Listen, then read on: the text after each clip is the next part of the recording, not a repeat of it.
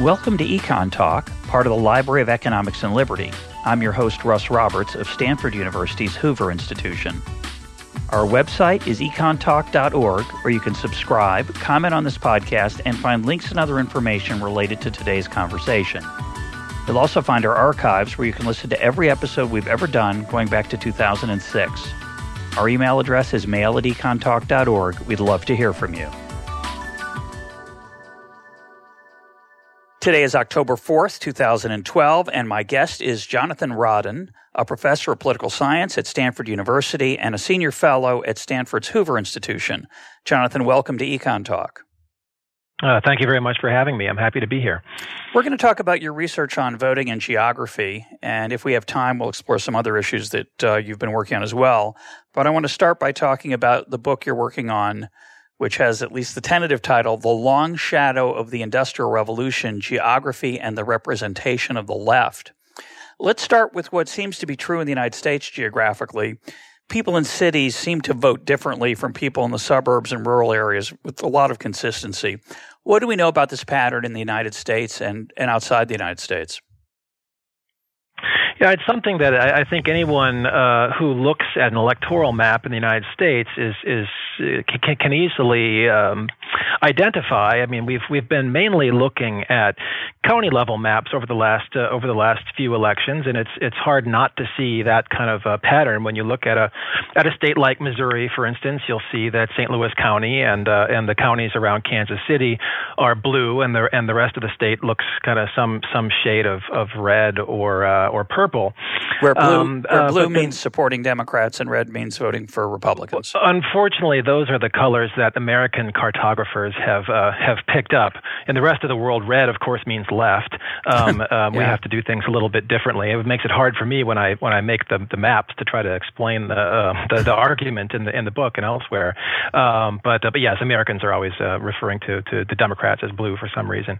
But this is something that shows up in those county level maps. But what we didn't see that is something I've found interesting is I've been investing a lot of time and effort into collecting precinct level data and then trying to make some precinct level maps, and I've been doing this for a variety of other countries as well, is that this kind of correlation between population density and voting behavior seems to hold even at much lower levels of analysis, so that if we go within some county, even in rural Missouri, and we go from the very sparsely populated periphery of that county, and then we move into the county seat, a place that has a little bit of rental housing, maybe clustered along some railroad tracks. We see that correlation between population density and voting behavior. It shows up even at that very small, even at that very kind of fine-grained scale. And that's something I found really interesting and started looking around to see where is that true kind of more generally. And it's true in lots of places. I'm discovering it's not completely universal. There are conservative cities. And some of them have a kind of a long history. So Stockholm is an example of a place where there's a clustering of conservatives in the city center, and there has been for some time. There is well-known neighborhoods in Madrid that are kind of everyone can point to that is they're densely populated and are conservative. In the United States, it's really quite striking. I think maybe the only example of a place that is very densely populated that votes consistently for Republicans is Little Havana in Miami. But kind of the exception that proves the rule. Exactly. So that correlation is especially strong in the U.S. And what I've found is that it's very strong in the other countries that use these winner-take-all majoritarian institutions, which really I'm referring to places colonized by Great Britain and Britain itself. And so we see that correlation between density and voting in Britain and in New Zealand before, especially before they changed their electoral institutions. In Canada, it's very striking as well. So I've made some precinct level maps of Canada where you look at the Great Lakes states in the U.S. and you look at the kind of southern Ontario and that part of Canada, and the electoral maps look identical. You can't even tell where one country stops and the other one begins. You have that clustering of left votes in the cities. So it's a very common pattern, and one of the things I'm still trying to fully understand is under what conditions does that pattern come through the strong? Is it most clear? And this is where I've the book ultimately doesn't really have anything in the title about urbanization or cities. It says something about industrialization, and I think that is really the story. That when I mentioned that Stockholm has these dense conservative neighborhoods, I think that has something to do with the fact that the process of industrialization was different in Sweden than it was in the United States. Now, Jonathan, before you get to that, just explain for a minute, when you use the phrase winner take all, you're referring to the fact that once you get more votes than the other person, you get the seat. Doesn't matter whether you win 90% or 50.1, or if there's multiple candidates, if you win by one vote, right? Right, and this is this is the way elections were conducted in most of the world up until a period around World War I. You divide up a country into districts, and there are candidates running in those districts, and the person with the most votes wins. And it could be a 4 or 5 party split, and someone could win with 30% of the vote. And in fact, that happened quite frequently in the late 1800s and early 1900s. So most European countries had these a system much like the United States with winner-take-all districts. But then there was a big transformation around between the turn of the century and at the tail end of World War I, where a lot of continental European countries switched to a system of proportional representation, where the number of seats you received in the legislature is proportionate to the number of votes received by a party, which has the effect of inviting, creating more political parties.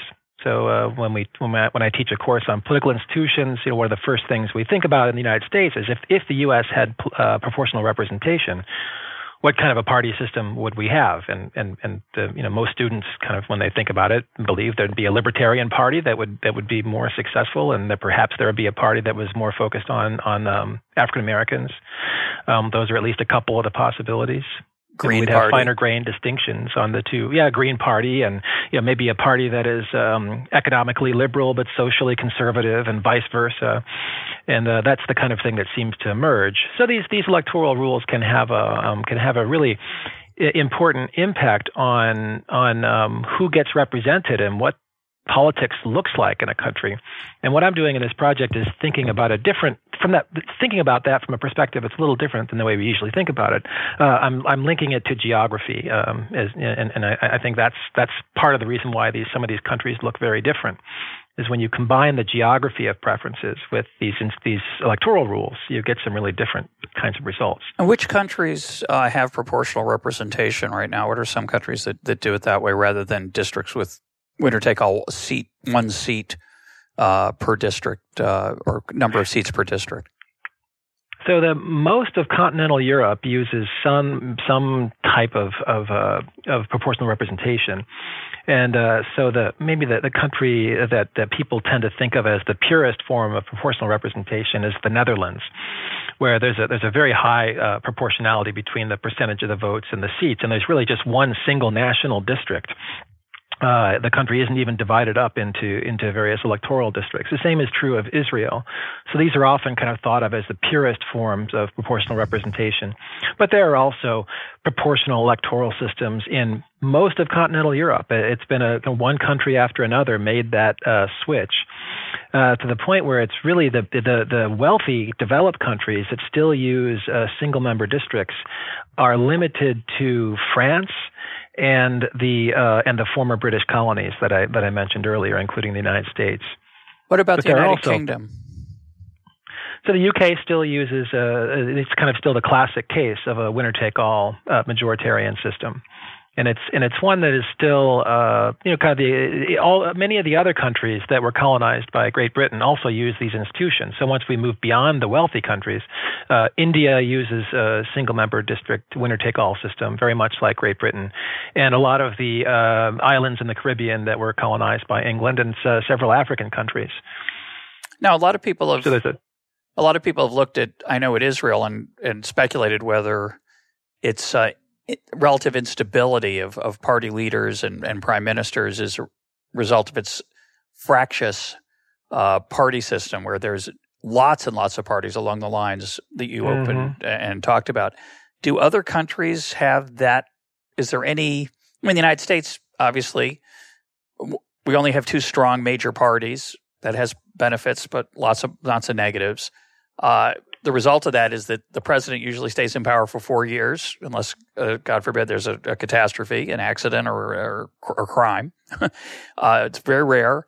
The House can turn over every 2 years, but often stays in the hands of one party for a relatively long period of time. And so people claim that the United States is, because of that, because of the Constitution, tends to be a little bit inertial, doesn't have a lot of ability to change dynamically and quickly, whereas these other systems change more quickly, but they're less, quote, stable, which obviously there are costs and benefits of either system. But is that true about proportional representation? Is it less stable? Is it more, quote, fractious, whatever that means? Well, I think the problem with that claim is that proportional representation it contains such a wide variety of different types of systems, and so Israel might be kind of at one extreme. There are ways of making a proportional representation system a little bit less chaotic. So a kind of an earlier example of exactly that complaint, some people blamed the rise of the Nazis and the breakup of Weimar Germany to an excessively proportional electoral system that created lots of parties and lots of chaos, and constantly coalitions falling and new ones forming and elections being called. And so in the German post-war constitution, they created a system that is far less fractious, and they have the thing called the constructive vote of no confidence, so that you can't take apart a government unless you have another one prepared, already in place. They also have a 5% hurdle so that you have to have 5% of the vote to get representation in parliament. So lots of proportional countries have institutions like these that make them a lot more stable.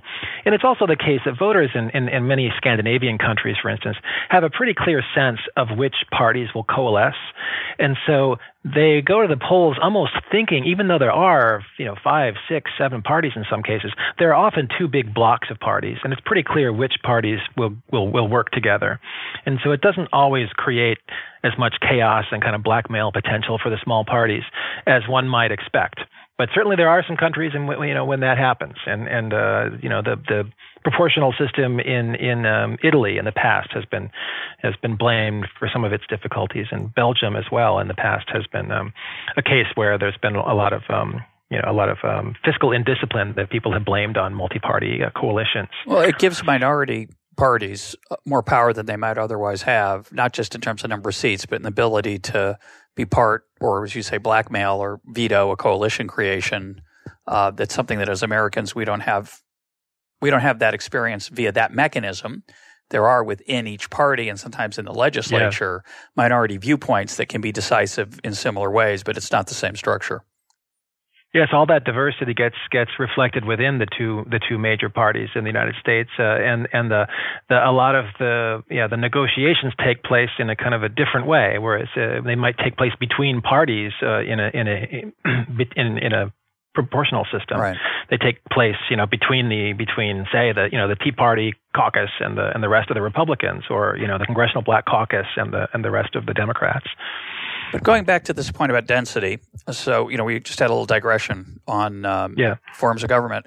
Let's go back to your point about geographical density and the implications for political views. So there's this strong correlation between population density and political preferences of the voting population. When did that start? When was that? When could you first point to that as an empirical regularity?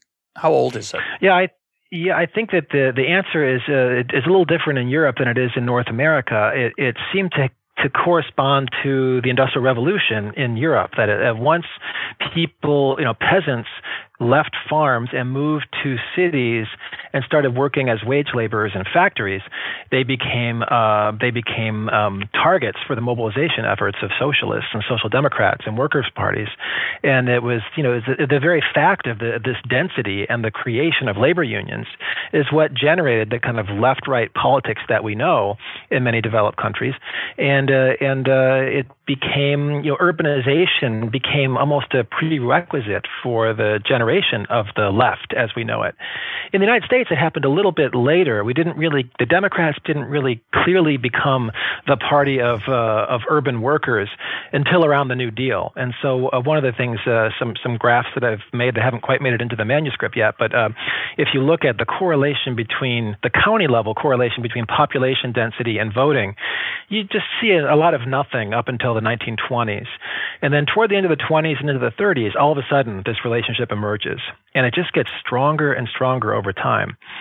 And that's one of the things that I've puzzled over is that, it seems to have a lot to do with the location of factories and railroads and shipping routes and things like this, warehouses. But the relationship has become even stronger even in the last 15 or 20 years. So there seems to be something even more to this relationship in the United States than the mere fact that we have 19th century housing and sort of dense working class housing in the city centers. There seems to be a bit more to it, and maybe it has something to do, because some of the neighborhoods that are voting for the left that are very dense are not proletarian kind of places at all. They're downtown San Francisco and the Upper East Side in Manhattan, downtown Seattle, places like this that are very high income. Not a lot of folks working on the assembly line. So that's one of the kind of striking. You don't have a lot of folks working on the assembly line there. Exactly. And this is something kind of fascinating that's happened in a lot of cities. It's not just the United States. There is this moment at which the working class housing of the early 20th century empties out. There are no longer workers there, and sort of a very new type of person moves in who is mainly interested in buying, being able to walk out the door and get a certain type of latte or a certain style of sushi. Yeah. And that's, what the city brings them. It's not proximity to a place where they're sharing tools with a bunch of other workers. It's something about consumption opportunities. And so from Sydney to London to San Francisco and New York, the vote share of the left remains remarkably consistent as the working class moves out and this new class of urban, for lack of a better word, yuppie, moves in. The left, the Labour vote share in Australia or England stays the same. It stays at 85% or something. And as you point out, I still haven't completely understood. But as you point out, and this is one of the most striking correlations. It's hard to imagine that it's causal, but you make an interesting case. One of the striking correlations you point out is that voting patterns in U.S. presidential elections don't mirror the location of manufacturing. Tell me if I got this right. Do not mirror the location of current manufacturing jobs, but do mirror the location of manufacturing jobs decades ago. Exactly. This is one of the things that really hits you over the head. If you go into the current 2000 or the 2010 census and you get some data on manufacturing employment as a share of total employment, and you plot that against the Obama vote share or the Kerry vote share or something like that, there's no relationship at all. But if you go back in the 1880 census or the 1910 census and you do the same thing, manufacturing as a share of total employment, you see this striking positive relationship between historical manufacturing employment and current Democratic vote share, and so my argument for that is that these places that are voting, 85-90% for the Democrats, tend to be places like downtown Cleveland, where there's no manufacturing to speak of anymore, but all of the housing that was built for the workers in that early part of the century is still there. And so all these places that industrialized before the rise of the automobile have these dense kind of proletarian neighborhoods with a lot of affordable, dense apartments. These places kind of attract the type of person who tends to vote for the left, and that happens in lots of different countries. That's kind of, I think, the thing that links all this together in these various countries. Now, you just said... And this is where that density correlation comes from. You just said that in a particular way. You said it attracts people who tend to vote for parties on the left. And I think when the average person, well, let's not say the average person, as an economist, when I think about this phenomenon, which fascinates me, why are cities so, it's not, as you point out, it's not 55-45 Democrat, Republican. It's 85-12. It's 97, 90 to 7. Your natural thought as an economist is there's sort of two natural ways to think about it. One is the way you just described it, that people who are attracted to these types of living arrangements of high density happen to be people of the left. The other alternative way to think about it is that when you live in close proximity to other people, you have a taste for larger government, say, or you're going to want more government services. You're going to rely more on government. Another argument would be in a dense urban area, people are a little bit scary. Strangers are more prevalent. You don't have the ties that you'd have in a rural environment with your neighbors because you're not building a barn together. And so you've got to have something to substitute for community. And these sort of these are kind of cheesy, back of the hand, I don't know what you want to call them, armchair explanations. Have people written about this? I assume they have in political science. So is there any? Yeah, there's kind of less there than you would think. But these arguments they're all kind of there in one form or another. To me, it all kind of boils down to the different stories you're telling right now. Is it a selection effect or a treatment effect? Correct. So do cities actually, if we could randomly assign individuals to suburban, rural, or urban environments, would we see that the city actually changes your preferences? Because you understand something about the value of public transportation for an urban resident, or you're tripping over drug addicts on the way to work, and you want something done about that, or is it the case that people with leftist preferences are more comfortable in cities and they choose to move to cities? Exactly. I'm the kind of person that has especially high income people who have the choice. I mean, and so that's another further refinement. There are people who have the choice of whether or not to live in cities. There's also, though, still a lot about the housing. I think the combination of housing availability and actually, there's some good work by Ed Glazer suggesting that one of the reasons why the poor cluster in cities in the United States is because of the transportation infrastructure and the lack of automobile ownership among the poor. So that combination of this 19th century housing with bus and train network makes it so that we just have a big. It could be income that's doing most of the work in the story. And I think that is still probably the case, that the stories I'm telling about the Upper East Side and maybe the Gold Coast of Chicago and San Francisco, those are a little bit unique. For the most part, we're talking about people at the bottom of the economic spectrum. There's clustering of poor people in cities that has various explanations.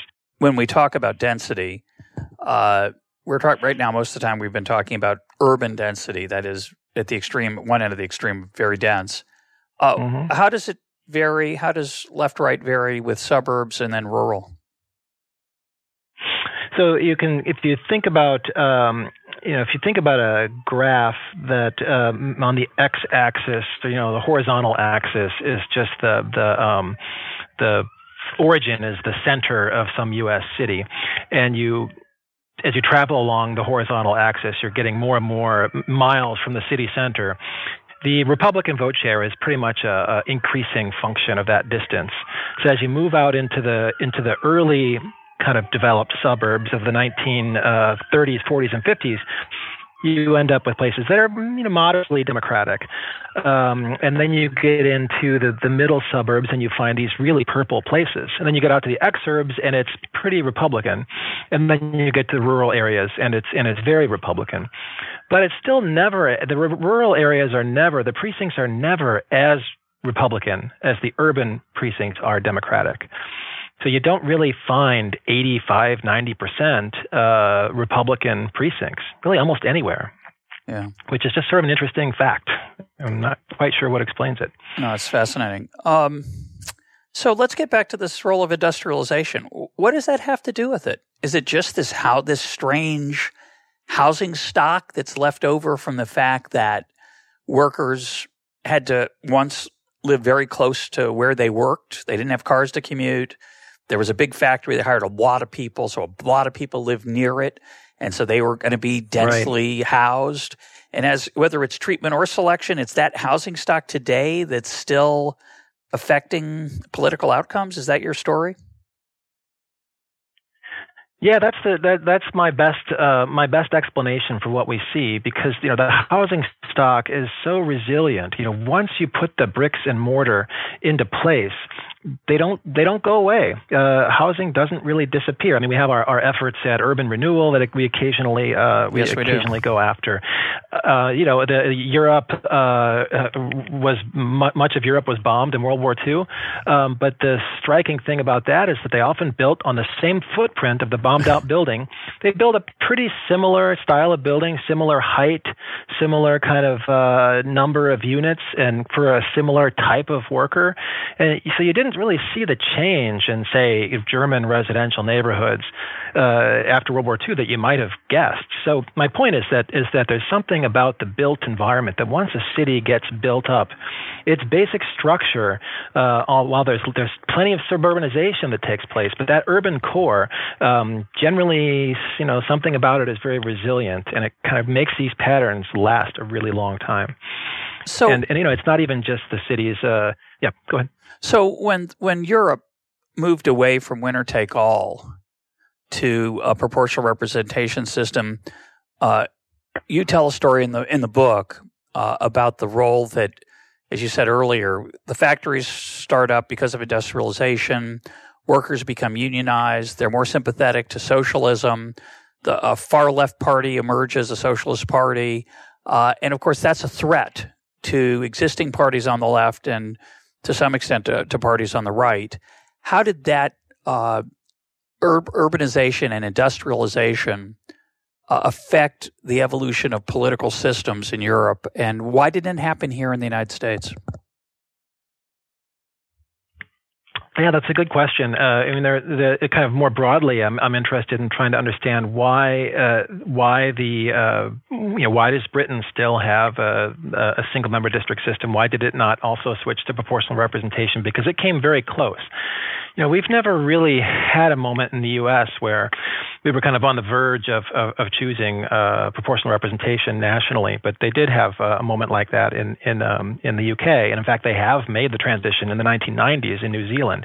But so the issue is, as I try to understand it, the way I think these proportional representation systems ended up coming into being is that there were actors. There were people who had safe seats in cities. Often it was in Europe, it was liberals versus conservatives were the main parties in the early part of the century.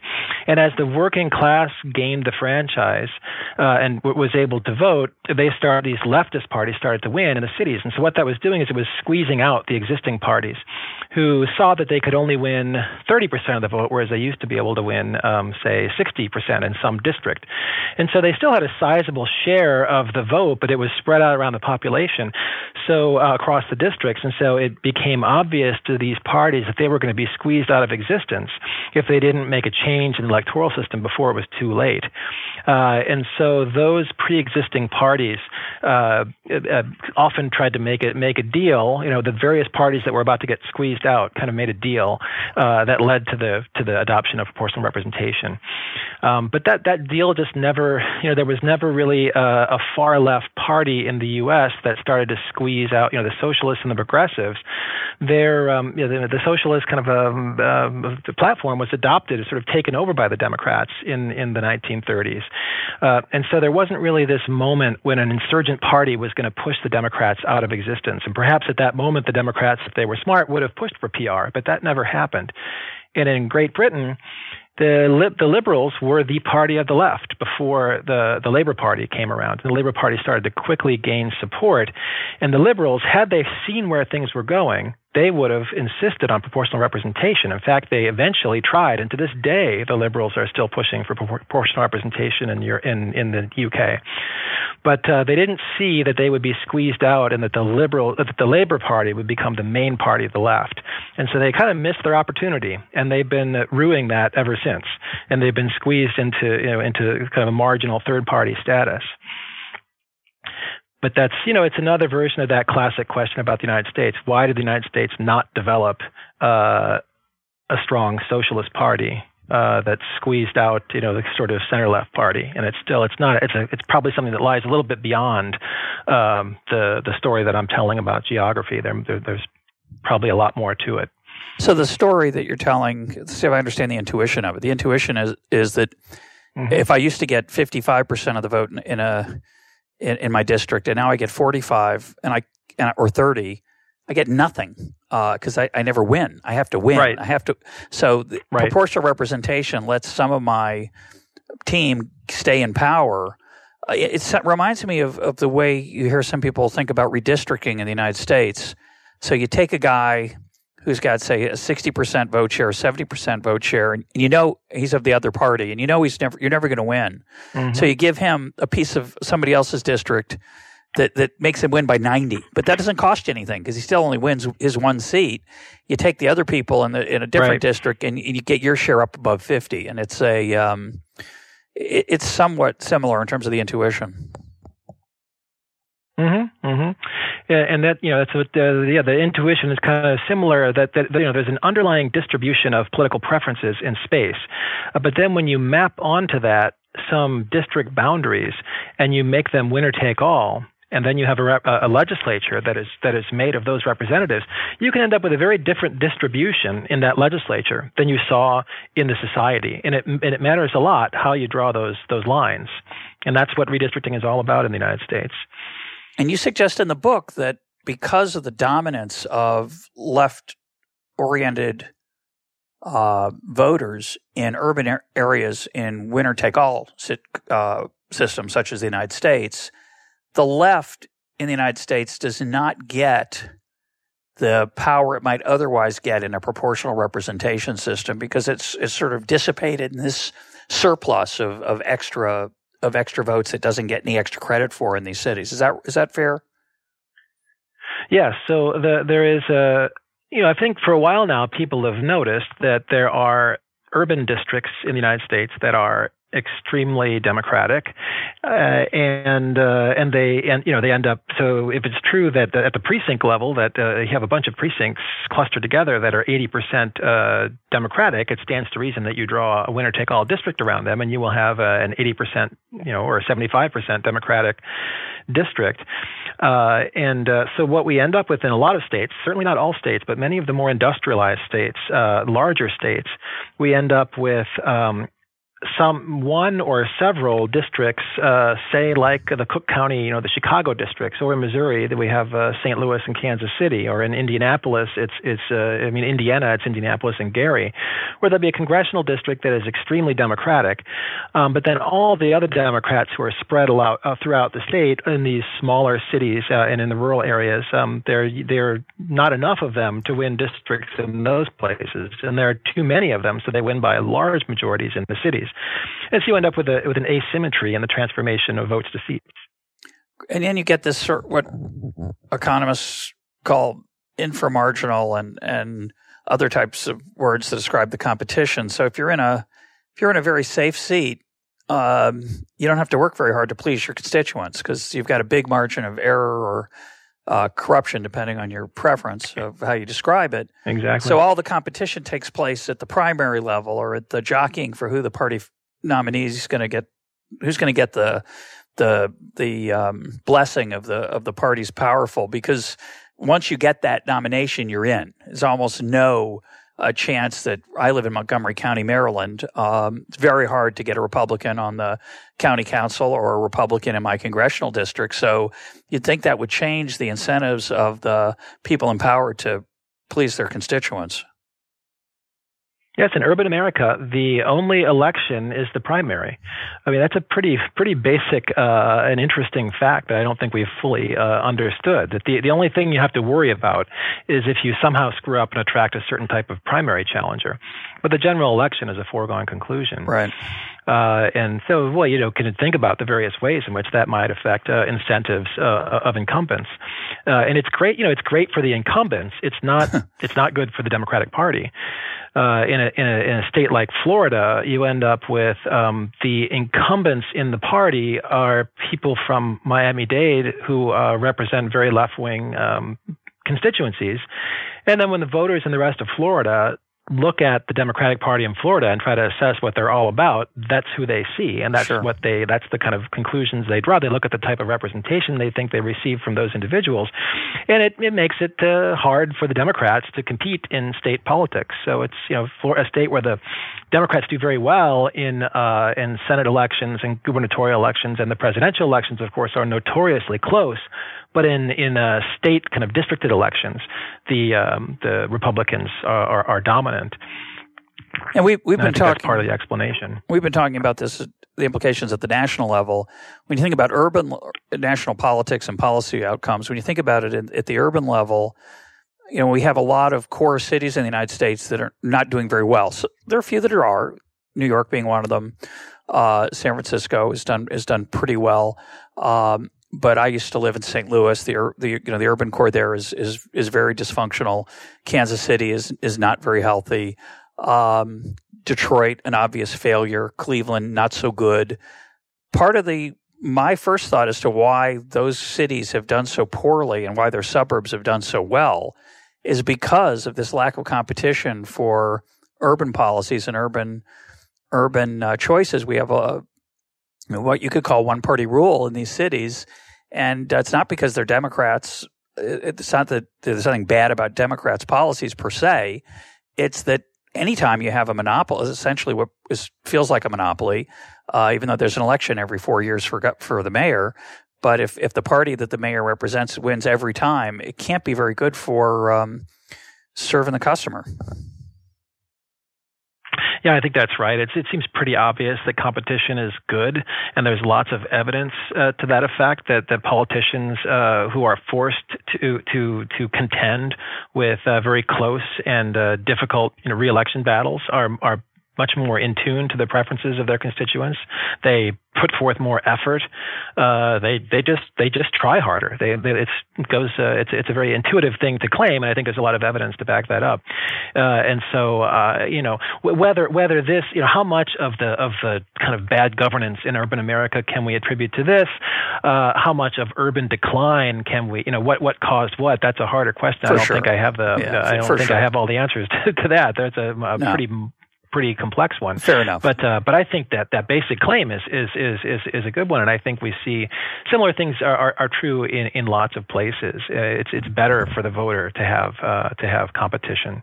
Now, we're recording this in September 2012. October 2012. So we're just about a month from a presidential election, and we have this weird thing in the United States called the Electoral College.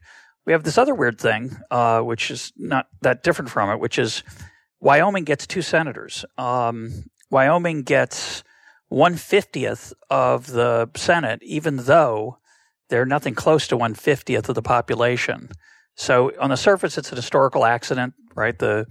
When the Constitution was voted on and decided, there were all these political forces that urban and at the time agricultural versus cities in terms of jockeying for political power. And one of the ways that competition emerged was through this strange system we have where every state gets 2 senators, but being a representative is more proportional to population. Every state gets 1. You can't get a third of 1. So as a result, we have a policy that you could argue overrepresents that sparsely populated rural Republican-leaning Wyoming and doesn't fairly represent New York City or Los Angeles or Chicago at the national level. Is that an accurate description? Yes, it is, and I think the aspect of that I've looked at most carefully is just looking at the flows of intergovernmental transfers and other resources from the federal government to the states, and there's a pretty striking correlation between the state's Senate representation per capita, or its legislative representation per capita, and the amount of federal funds it receives. So the states you mentioned, like Wyoming, are at the very top, and they receive just far more funds per capita than the large states.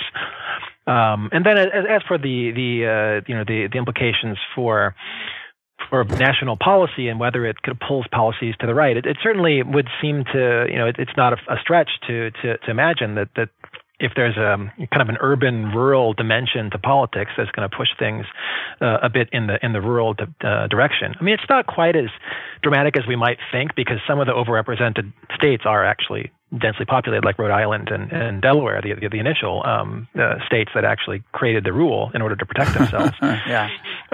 But and eventually, it's kind of interesting, the story of how some of the sparsely populated Western states came to be states. There was once Dakota Territory, and it became North and South Dakota explicitly because it was useful at the time in bolstering a political majority to create 4 senators rather than 2. Yeah. And that certainly still continues. So one of the interesting things about this, though, is that within Senate delegations, so within a state like Ohio or Tennessee, or one of these ones that has a really asymmetric distribution of partisans within the state, sometimes you see that the Senate delegation is actually a little bit to the left of the House delegation, because the Senate is just a kind of winner-take-all for the whole state. And so if you think that, so these urban votes that don't matter so much in the House elections, they matter just as much in the Senate election as any other vote. So you sometimes see that kind of a left-leaning Democrat can actually win as a senator in one of these states. And so in some of those moments, you have a Senate delegation that is a bit to the left of the House delegation. But in general, it's correct that these Western sparsely populated states are overrepresented, and it kind of pulls the Senate as a whole to the right. You'd think that would bother some folks, just the way the Electoral College does as well. I mean, a lot of people, I think, resent. Of course, it depends who you're rooting for, but who you're rooting for and how you feel about it may change on the nature of the Electoral College. But you always get these appeals that we need to abolish the Electoral College, that it's such a weird thing, and it should just be the popular vote that elects the president. We started off our conversation before we were recording. I think it was before we were recording. You emphasized your interest in positive outcomes. By positive, you meant merely not the everyday use of that word, but rather in social science, positive means the way things are, not whether they're good or bad. That's what we call normative outcomes. Normative outcomes are we judge whether the outcomes are good or bad. So right now we're describing positive effects, meaning these are the natural implications of these kind of systems of representation. But of course, many people have normative feelings about them. They think, well, if this pushes politics to the right, we ought to go to a better system. And those who are on the right would say, no, it's a great system. That's the way it should be. Right. What are your thoughts on something like the Electoral College? Is there anything normative to say about it? Or is it just it obviously encourages certain kinds of campaigning which affect how the national vote turns out? If it were a majority rule election, people would campaign very differently than they do now. Yeah, my basic take on these things is I'm such a positivist about them. As a social scientist, I'm always trying to understand how these differences affect outcomes. And of course, every once in a while, you see something that really strikes you as just unfair. And I think Senate representation in the United States it has that quality. I think it's hard to come up with a really good normative justification for Wyoming having 2 senators and California having 2 senators. And the Electoral College as well seems to be something that is emerged from a set of negotiations that took place a long time ago, with issues in mind that are very different than the issues that people have today. So I can certainly see why people might. Why the Electoral College might emerge as something that people are offended by, but it seems that these things are so difficult to reform, mainly because someone always thinks they might benefit from the status quo, and it's some often but the interesting thing about it is that these things change over time, and I told a story earlier about how the Liberals in the UK should have latched on to proportional representation earlier, and they could have been much better off. And I think in the United States context, who latches on to what kind of electoral reform is always these things change over time depending on who thinks they might have an advantage. And the Electoral College, lots of analysis has been done on this. It is just like we were describing in the case of the House and the Senate. It is a majoritarian winner-take-all way of transforming preferences for a party into a legislative seat. In this case, it's just one seat; it's the executive. And so the question is: this thing biased systematically in favor of one party or the other? And the answer seems to be not really. And it kind of changes. There are scenarios if you go to the website 538.com. Nate Silver has some situations in which Romney can lose the Electoral College but win the popular vote, and also some scenarios in which the same can happen for Obama. The same is true when we go back historically. So it's not this urban geography that I'm describing. The states are large enough units that it doesn't really seem to affect the Electoral College. So it's not systematically biased every election in clearly in one direction, as far as I can tell. So at least that aspect of it is not as troubling as one might otherwise make it out to be. And like many things that the founders did, which I think is a blessing, not a curse, they made it hard to change. It's not so much that I think it's not just that people are worried about whether they'd benefit in the future from the Electoral College. It's just that it's very costly to try to change it. And it gives you that inertia, which I think is often a good thing, not a bad thing. As I said, we're in October of 2012, and we're going to be hearing a lot about red states and blue states, red America, blue America. And you have a paper called Purple America. Is there anything in there you want to talk about that's different than what we've been talking about so far in terms of generalizing about the state of the electorate in the United States?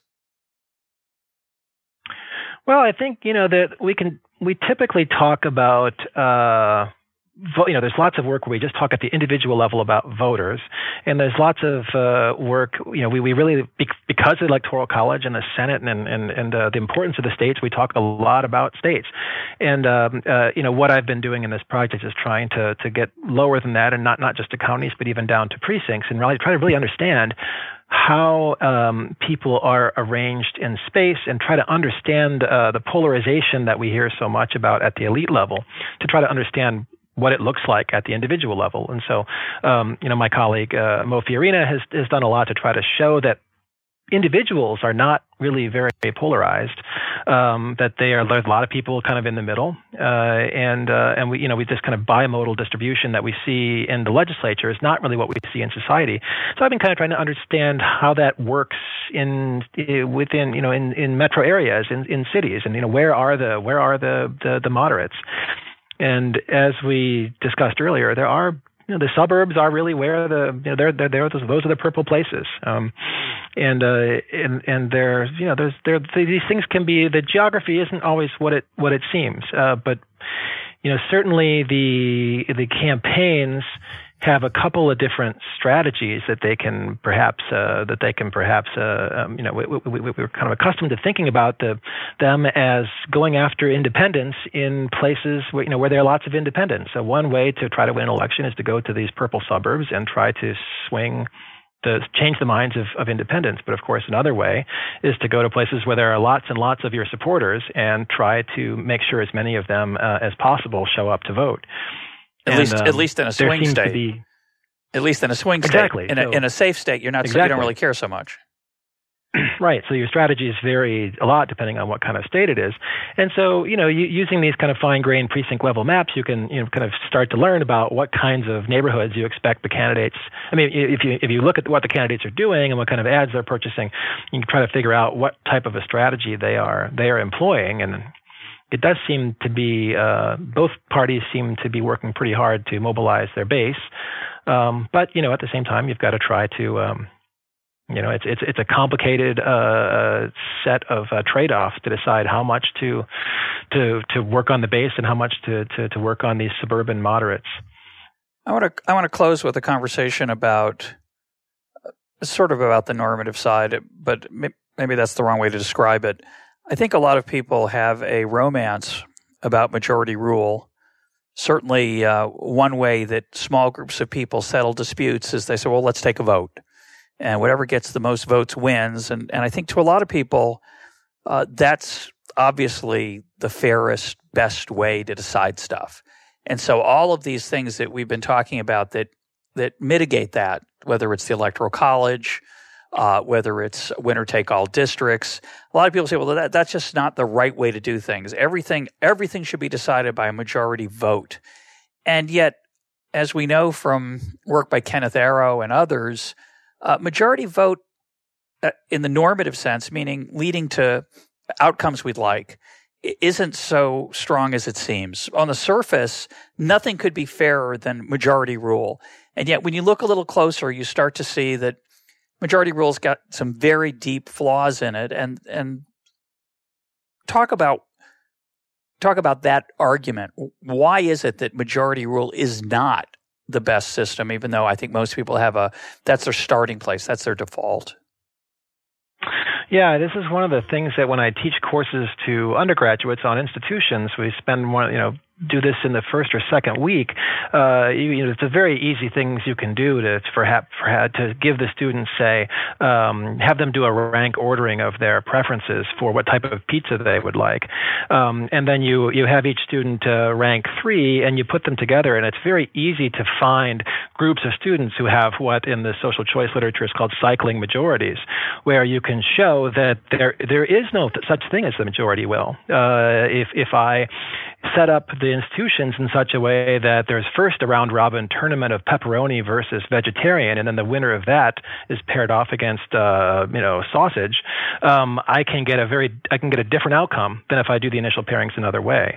And so I can show that whoever controls the agenda basically decides what kind of pizza the students are having. And it's kind of an example of something that we've known since Condorcet and Arrow and the classics of social choice theory, that it often is simply nonsensical to say that the majority has some kind of will that will then translate into power, into policy. And so, the students are always sort of surprised by this. And we like to believe that there is such a thing as the group, the collective will. And I think one of the basic lessons of politics and of institutions is, unfortunately, it's possible to aggregate those preferences in very different ways with different institutions and get different outcomes. So we shouldn't attribute so much importance to something that we believe was the outcome of some kind of majority choice. Often the truth is much more complicated, and agenda control and political power are often used in getting us to the outcomes we see.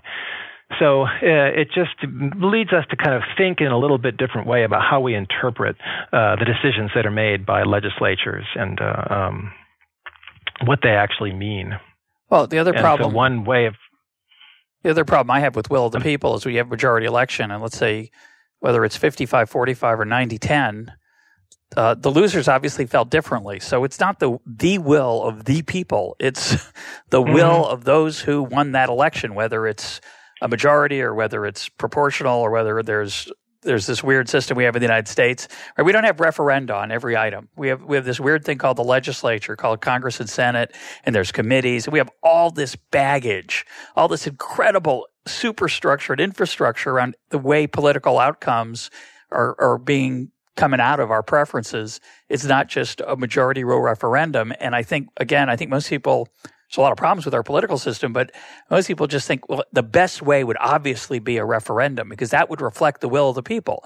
And it doesn't for all kinds of reasons, one of which is, as you said, the order of the voting can be manipulated, information can be manipulated. There's 1,000 things along the way. But the most important thing to me is that we all have different preferences. And so once you put it into a political process, you're basically saying we're going to get one outcome and you're stuck with it because it was the result of a vote.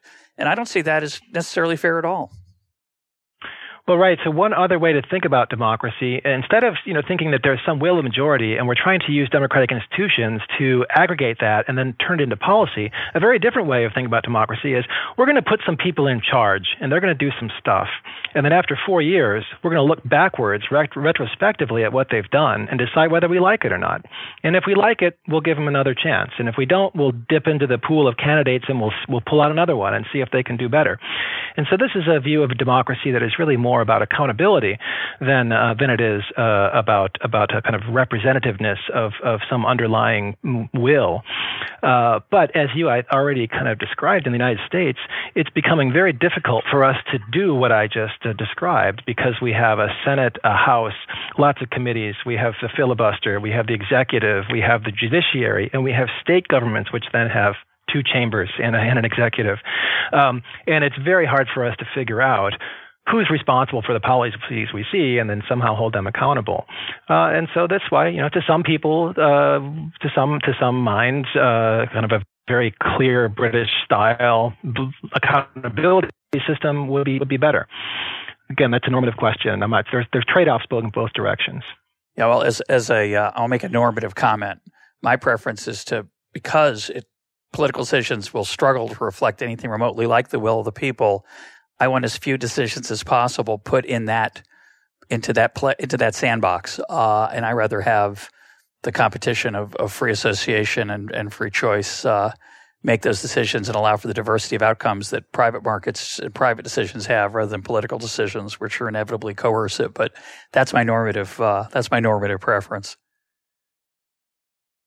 Yep, I mean it's kind of a new, thinking about how institutions reflect the will of individuals. I mean these are basic questions that people don't often think about, but they really should shape the way you answer these bigger normative questions about, say, how large should the state be? Yeah, what kinds of things should the state do? Yeah, exactly. Well, we're almost out of time. Do you want to say anything about this upcoming election as a positive political scientist? Either at the national level or the House, at the presidential or the House or the Senate? Well, it seems likely that we will have more of the same in that we'll have divided government of some kind. That seems the most likely outcome. So, if we are hoping for a big resolution to all the uncertainty that we think characterizes the current moment, I suspect there won't be much uncertainty resolution. But that said, it is something that will be exciting and interesting to watch, and there's a lot that still has to happen. It's certainly not a done deal in either direction. My guest today has been Jonathan Rawdon. Jonathan, thanks for being part of Econ Talk. Thanks very much. I enjoyed it.